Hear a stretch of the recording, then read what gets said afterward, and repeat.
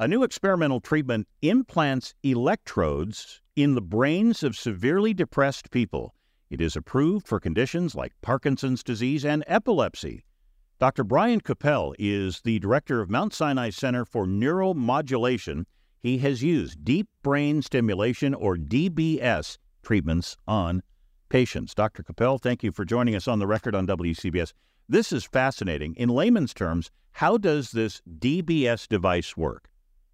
Well, in essence, DBS is like a pacemaker for the brain. In the same way that we put pacemakers in to regulate heart conditions and regulate the electrical activity of a heart that's not working well, it's the same thing with deep brain stimulation, except the organ that we're treating is the brain. Is it a permanent implantation, or is this only temporary?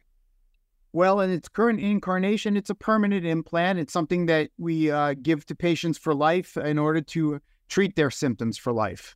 Can you describe how this might look cosmetically on a person? I know that's not the biggest concern here, but I'm curious. Is it wired? Is it wireless? How does it work? Sure. Everything is completely internal, so to a casual viewer, you wouldn't be able to tell whether somebody actually has a deep brain stimulation device implanted. The battery pack or the generator is placed typically just underneath the collarbone, underneath the skin. All of the wires are threaded underneath the skin from the neck up to the head. And then the electrodes themselves go into the brain via a dime-sized hole that's made in the skull. Again, everything is completely under the skin. You wouldn't be able to see it. How much success have your patients had with this form of treatment?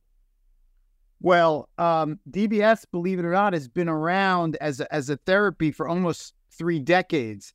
And in the realm of movement disorders, it's really become the gold standard treatment for patients that are running into issues with their medications. We've had tremendous success treating patients with Parkinson's disease and tremor and dystonia, really, truly changing their lives for the better.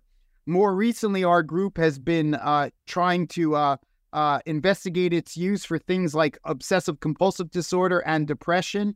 And the studies have been extremely positive, again, bringing absolutely life-changing effects for our patients. So it can be used theoretically on people diagnosed with clinical depression? Absolutely. Yep. At this point, it's still in the investigative phase, but I think we are very close to seeing a pivotal trial for depression coming up soon. Are there dangers that come with using this DBS device? Sure. Any surgical treatment comes with risk, but the risks are really on the minimal side, on the order of a few percentage of having a serious complication. But of course, it is brain surgery, and it does carry some modicum of risk. I wonder, as you confer with your colleagues in the neurology and neuroscience world, are other doctors buying in on this? Do some have some concerns about this type of treatment?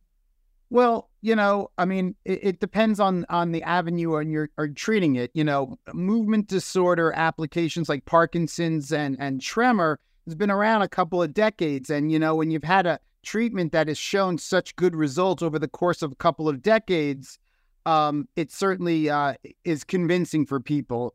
Its application in psychiatric disease is somewhat newer. And so there is, a little bit of skepticism because any new treatment comes with a healthy amount of skepticism. But the data that is coming out is very strong.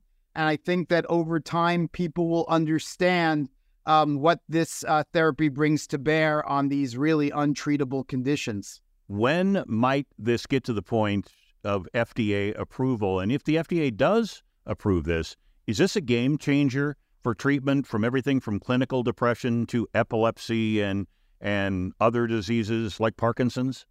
Well, I think that, the time course for an FDA approval is, a little bit something that's hard to predict. I would say in the next several years, we may get an answer on that. That being said, that if, for instance, DBS, which has already gotten FDA approval for Parkinson's and tremor, all of a sudden now is applied and has an FDA approval for depression, I think that would represent a real sea change in the terms of treating, psychiatric disorders, where today the mainstay in treatment has always been drugs and cognitive behavioral therapies. I think this, more importantly, to most people, they think of mental health disorders as something separate from a brain disorder. And I think that having this become approved for it will really drive home that this is not a disease of the soul or the mind necessarily, but it really a disease of the brain. Fascinating and very important. Dr. Brian Kopell, Director of Mount Sinai Center for Neuromodulation. Thank you for coming on and sharing this information. Thank you.